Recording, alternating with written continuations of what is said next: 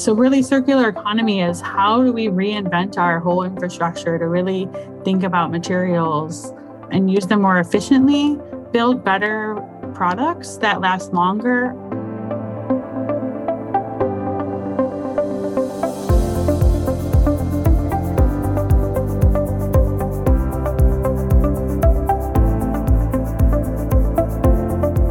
Thank you for being on the ESG Matters podcast. And I really am interested to talk to you about your background and things that you're working on currently. So for the people out there, can you just give us a little bit of background on who you are and how you came into sustainability? Sure.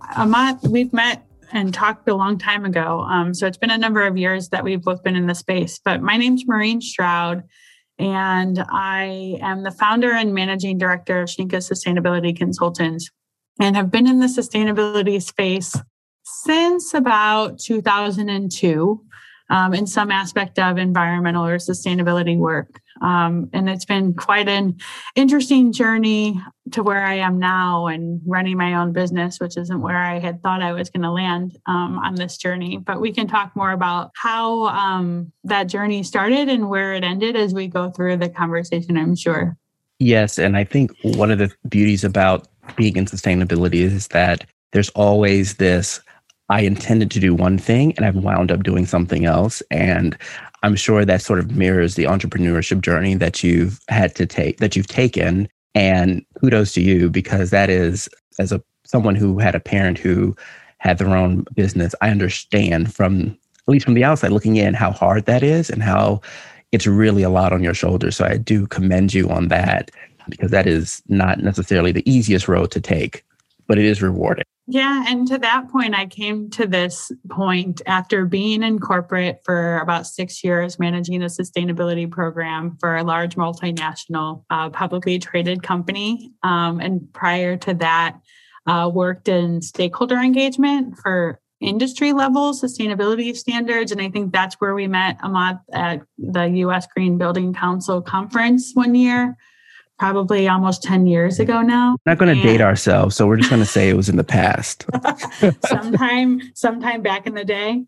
And prior to that, worked in hazardous waste and remediation for large military and DoD clients. So I've been in consulting. I started in consulting, and now I've come full circle back to consulting and really enjoying working with clients on circular economy and greenhouse gases and climate change issues, and looking at their strategies around ESG and sustainability. Now, you bring up a really interesting topic, circular economy. I'll say about 3 to 4 years ago, that's when I started hearing the phrase and the concepts of circular economy starting to emerge from a variety of different sources. It's still an emerging concept and idea. So I would like for you to, if you can, sort of give a synopsis of what that means to you and how that interplays with the various sort of roles that you have as a consultant and things of that nature.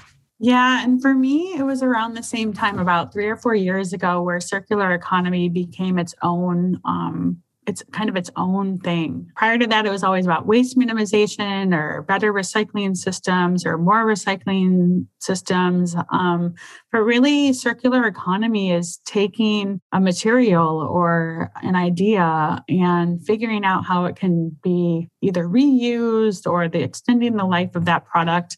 And it really starts with the design of the product and how you're going to use those materials, and really planning for what happens to the product after its first useful life. I think that, we always plan, a linear product cycle where we develop something, we make it, we use it, and then we throw it away. That linear cycle is not really utilizing these really valuable materials very effectively and efficiently, and really not using the Earth's resources very appropriately, because most of those products are only used for a very short period of time and then thrown away. So really, circular economy is how do we reinvent our whole infrastructure to really think about materials and use them more efficiently, build better products that last longer, and really to understand how to repair, whether we use modular types of products where you can replace different components like they have for Fairphone, and some other products that are coming out, or how do we continue to give that product a second life? Yeah. And I think one thing that when I think about circular economy, one of the things that I sort of use to explain to people is that it's almost like recycling 2.0, where oftentimes at the beginning part of recycling, people thought of once you use a product, like you said, you're then trying to find a way sort of by happenstance to change it into something else that's useful or to recycle it. Whereas this is being, like you said, being very thoughtful on when you're designing it, how many uses can this product have and how can it be best serve? How can it be best serve the needs of the end consumer and consumers further down the value chain? One other thing that I really like about circular economy is the idea of product as a service, because I think that's something that for a lot of businesses that are really, really entrenched in the old linear model, having something, a product as a service, similar to software as a service, opens up new opportunities from a business development standpoint that oftentimes they never even thought of, right? Because that makes, for a lot of people, more sense to say, I can do this and here's a financial return on it, because it's opening up new products to customers who ordinarily couldn't afford it or had concerns about the value of my product and the end use of it. So I didn't know if you, in your work, if you've ran into some really interesting circular economy examples or programs that you thought could be wider implemented with other companies or other industries. Yeah, that's a great question. And when we think of products as a service, as opposed to, thinking about buying a product and having to maintain it and use it. And I think of immediately of the concept of Zipcar or some of these car sharing programs where, you have the use of a car whenever you want it, but you don't have to figure out how to park it, where to get gas, do the maintenance and everything else, but you have it when you need it.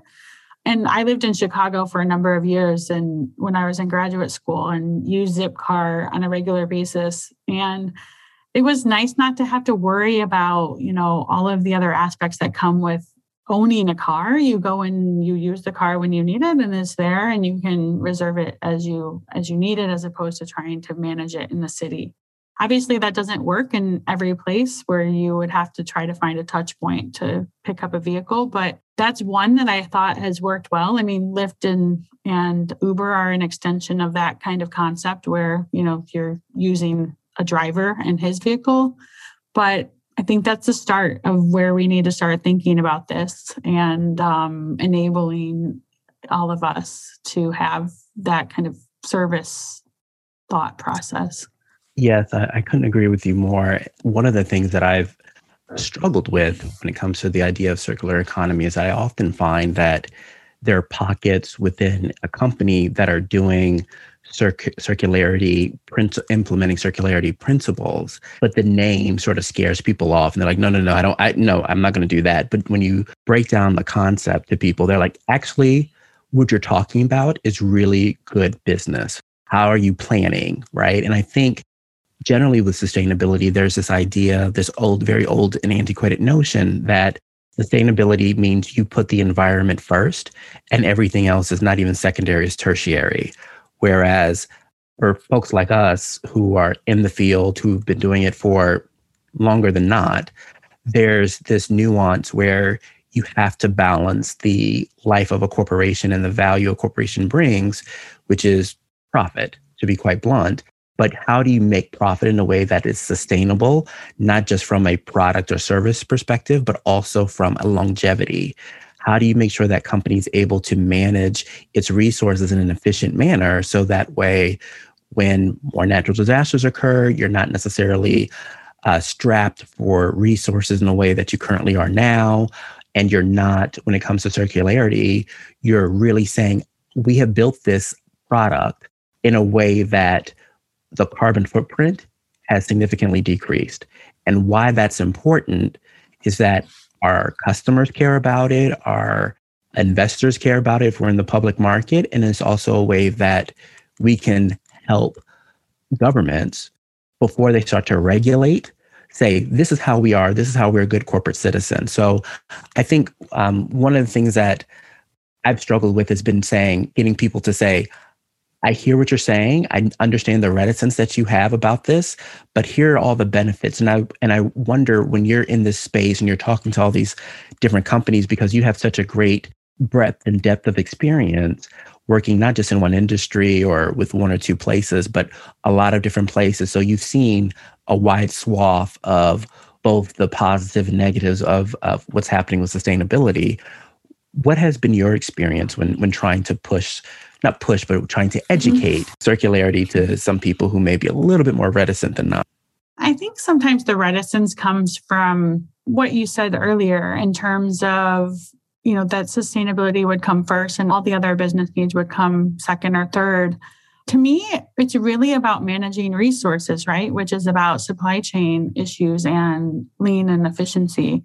Obviously, I came into this with a passion for environmental impact and managing the natural environment and really understanding the focus of how business can make that change. So I don't come from it from a place of business only, but I think that the two are intertwined because we get all of our raw materials to make every product that we make from the earth. So there's a finite amount of resources. So if we all use those resources more efficiently, we'll be able to sustain our lifestyles and our needs much longer than if we, just make or take those resources, make something, use it and dispose of it. We're not incorporating the value into the business case of the materials that we've purchased and we've mined and we've brought through the supply chain to manufacturing, and then we've gone through distribution to get all those products to market to the end user. And then at the end of the time, all those materials just go into a landfill. There's a lot of opportunity for, those materials to be used in a different way, and thinking of it just beyond recycling, where you're just harvesting those materials and trying to get those materials back. But how do we really think about designing the product and then what pieces come off to become some other product or to be put into another use beyond just the metals or the plastic that goes into it. So I think that's going to be the really interesting part for business to start to think about how to manage the value of their entire value chain from raw material to the second life of the product. To answer your other question about longevity, that's a fight, right? We make product and we're competing against other product manufacturers on price and on attributes and on consumer benefits. That one's a little bit harder to unlock, right? Because I think that's going to come from regulatory drivers like they're trying to do in Europe. So that will remain to be seen in terms of how regulations drive change and what kinds of innovation come from that process. Yeah, you bring up a good point about the role of governments in this process. I would say right now, my take is that with circular economy, the desire to incorporate into any sort of existing regulations is nascent at this point. But I would say it's at the same point, maybe 5 years ago, that sustainability reporting was for the SEC in the US, where people began to say it would be interesting if, or perhaps maybe, but no, we don't ever think that's going to happen. And now it looks more likely than not. So I think, to your point, the governments of the world will have to encourage, through incentives or disincentives, the inclusion of regulations or laws that encourage the adoption of circularity principles. From your point of view, how would you see, or where do you see those regulations first coming from? In the US, like at the federal, state, or local level? Would it be someplace like the EU? Just to get that sort of perspective of what you would think would happen first. Sure. Yeah. In my previous corporate role, I was following this pretty closely because Europe is actually leading regulations in the circular economy principles space.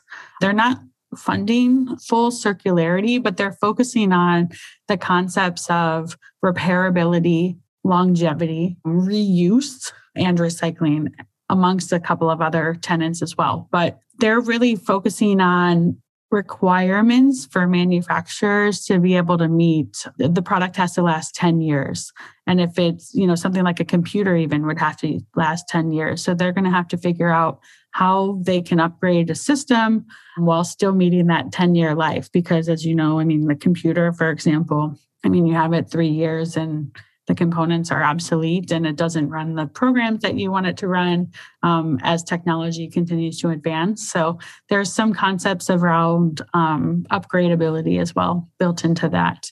We're not seeing that in the US. Canada is probably likely to follow Europe in that regard. And they've been looking at some circularity concepts. I think in the US, we have a lot of private and grassroots movement in this space around materials marketplaces that are popping up.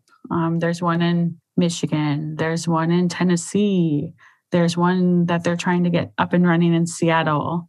Where companies or organizations can say, hey, I have all of these different materials. And then that can be a marketplace where people can find materials or figure out how to reuse materials that come into the marketplace. So it's a way to match up buyers and sellers and traders that have materials and other people that want different types of materials.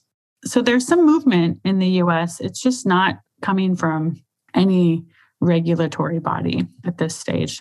Yeah, it's interesting. I was really unfamiliar with the idea of materials marketplace. And that sounds like such an opportunity because I know at the companies that I've worked at, there's been an issue of we have this leftover or excess. What can we do with it? Or because of the nature of, for security purposes, we can't use this equipment we thought we could. How can we dispose of it in a way that respects the earth, but also serves our purpose of making sure that it's not something that, someone can use or get information from. So I think that's a really unique process and something that I would hope more would come out and maybe just outside of just some of the more liberal-leaning places in the U.S., maybe some places where there's more of a need and more of a desire to build up local economies, right? These Rust Belt cities that we have in the U.S., is there an opportunity to say you have a lot of institutional knowledge, you have a lot of manufacturing opportunities and people who have that skill set and education? Is there a way for them to leverage the materials marketplace to create things that are new and innovative in a way that speaks to their ability without having to move outside of their local community to do? So I think that's a really interesting thing. I do wonder, when you think about sort of the strategic partners of some of the larger circular economy foundations like the Ellen MacArthur Foundation, you see that companies like BlackRock are a partner, right? And that makes me think about the interplay similarly with the government. How will investors in the investment, the professionals, drive some of this? Because from my experience within circularity and without, there's been this inertia that is overcome when Larry Fink, CEO of BlackRock, sends out a letter or is sitting and talking to a CEO, and then all of a sudden it becomes the thing that you've been working on in sustainability is now the most important thing for that CEO and most top of mind. And all of a sudden the floodgates open and you have all these resources you never knew you had. So I wonder if you've experienced that in sustainability where, the investment community has pushed and prodded organizations you work for in a way that sort of had them sit up and take notice of it? Or have you been in a situation where you wish that the investor community was really engaged in this topic because their engagement could make the difference between action and inaction? I think that the pressure from the investor community builds a business case, right? That creates the demand for the work that we've been doing for years and kind of gives it value from a business standpoint. And that's always kind of the question when you're pushing a sustainability program or a project or an initiative and trying to get it through the approval process within a large corporation. I mean, you're competing with funding and capital investment from a lot of different parts of the organization. And there's a decision factor there in terms of what the business need is. And I think that having the support from the investor community and having the drivers from BlackRock and Larry Fink really pushing for some of these, what starts with reporting, right? And then becomes value to the organization. It's really a driver that speaks to businesses, right? I mean, the old adage of money talks. And I think that that's what we need as a catalyst to incorporate sustainability into business and make some of these concepts real. Yeah, I 100% agree with you. And I think there's also an opportunity here for people who are in the investment field to understand that it's not just activist investors who play a critical component. I would say it's even more important for the CalPERS, the CalSTRS of the world who are much more conservative in their investment philosophy to incorporate some of these ideas into the value that they are when they value a company. Because when you think about circularity, it's really saying, how can we perform better? A lot of what sustainability really is saying, like you said, Maureen, there's a finite amount of resources, including people. How are you utilizing the resources you have to not only meet the needs of today, but also set your business up in a way for success in the future? We know that the world is getting more competitive. We know that there's a lot less resources. We know that climate change is, for most people in the world, is a very real and present situation. We've even seen with COVID, when everyone was locked down like a year ago in 2020, how literally the skies opened up, right? Like the skies were blue in places that haven't been blue in years. Water was clear in the Venice Canal for the first time in such a long time. And it's because our impact on the environment is critical. And can we pull that back in a way that the business will be able to sustain? You'll have customers that will be able to sustain, and also make sure that there's more resources for future growth. And also, how are you going to work in a constrained environment? So I think for investors, particularly, if they don't look at something like circular economy, they're missing a big opportunity here to really set value and set a difference between their investment philosophy and another investment philosophy and the calculus that they use. And kind of speaking of investing, you've invested in yourself. And we talked about this a little bit before when you started your own business. So, you're starting a business that is sustainability in focus, sustainability in nature, sustainability throughout. And I just want to talk with you a little bit about that and say, just to understand sort of what are your offerings and what drove you to this point? So my goals around the business have been really to help organizations find their way in this innovation space. We figured out how to do energy efficiency. We've solved some of these problems around renewable energy. We've even solved a lot of the issues with recycling and materials and using bio-based materials for different functions. So some of the questions that we had 5 or 10 years ago, we've solved some of those, right? And now they're kind of table stakes, and but really the new frontier is around this ESG space and what we're going to do in terms of sustainability and how that's going to affect business, and how to reset the strategy and really drive opportunity to businesses. And not just for doing the right thing or for energy efficiency, but how do we really build in the opportunity and risk evaluation around environmental impacts for the business. And then circular economy and climate change are going to be two of the biggest problems, I think, that are on the horizon for us as a society to solve. And I like big challenges. So I like being able to look this in the face and say, okay, how do we connect the dots with circular economy? And how does circular economy help to reduce the amount of greenhouse gases that are in the atmosphere, because they do somewhat go hand in hand, and really working to educate and to bring stakeholders along the journey of discovery. So I have some tools that I've been investing in when we talk about investing in ourselves. I've been involved in a group called Circulab, and it's a global network of circular economy practitioners.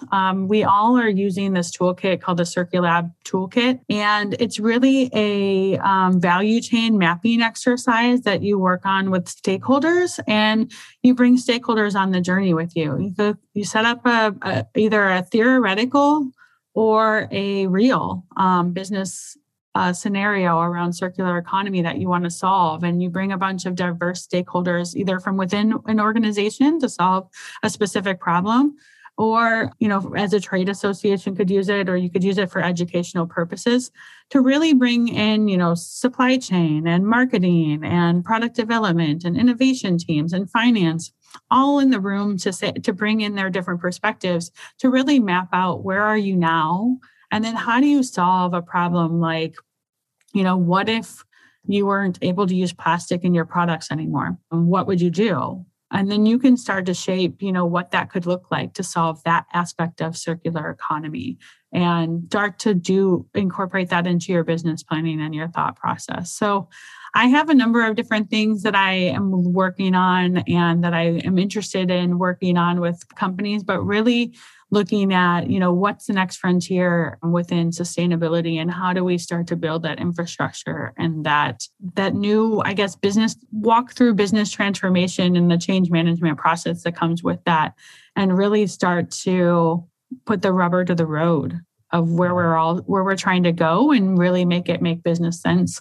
Yeah, and I think the idea of connecting the dots to so many of these opportunities, when you're talking about driving opportunities, solving big challenges, and utilizing the toolkit, for me, as someone working in the corporate sustainability world, a service like that is really helpful because oftentimes you need to have a clarion call where you can bring so many different internal stakeholders together and have a discussion about, I know you've told me multiple times, no, that this can't be done. And for a variety of reasons, some of which I understand, some of which I may not. But let's play, let's think, let's really have a discussion, because there may be a time, this pandemic that we're all going through has shown us that things that were often outside of the realm of reality can become your new normal. How do you manage this? How can you manage a world in which maybe the cost of plastics is so high that it's cost prohibitive to use it in the way that we've used it? Maybe because through regulations or investor request, there's a desire to have this new product or service meet these requirements we never have considered.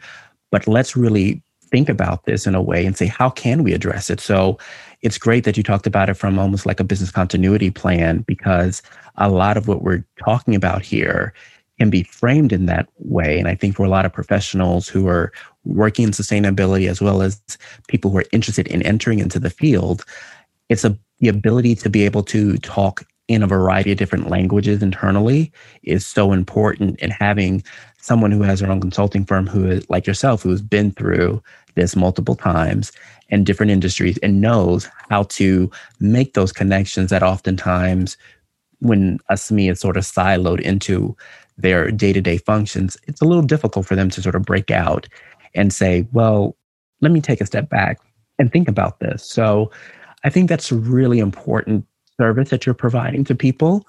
And for folks who are interested in learning more about you and potentially engaging with you about services that you offer, what is the best way for them to contact you? Yeah, the best way to get a hold of me is through my website at www.shinkasustainability.com or through LinkedIn. I have a LinkedIn page for the business under Shinka Sustainability, or through myself, Maureen Stroud. So those are probably the two easiest ways to get a hold of me and get in touch. And I'm looking forward to working with anyone that really is looking to try to solve these, or you're stuck, going, okay, I have all of these different priorities. What do I do? All these things keep changing. My priorities keep changing. The business isn't ready to move forward quite yet. How do I get the momentum going? and how do I prioritize and make this happen. So just for people who may not know how to spell Shinka, if you are looking on LinkedIn, it's Shinka. And then just my last question, where did that name come from? I'm just curious. I laugh because I think the most challenging part about starting a business is picking a name. You start to brainstorm and it seems like everything that you brainstorm has been taken. So the inspiration behind the name of my business was really around evolution, change, and, environmental values. And I went through English names, Spanish names, every language I could think of. And then I realized that my husband's from Japan. And I was talking to him about how I was struggling with the name. And he said, how about you think about this word Shinka in Japanese? I mean, it's really, means exactly what you're trying to do in terms of evolution and true value and trying to guide and evolve and change. So that's kind of the evolution of how I decided on Shinka Sustainability, because it's really a Japanese concept around these concepts of evolution and change. I think that's a great and amazing way to encapsulate a business and to incorporate it into the DNA. So, Maureen, I thank you so much for joining the ESG Matters podcast, and I thank you for your time. Thank you. And I appreciate having the conversation and look forward to talking more about ESG and sustainability topics.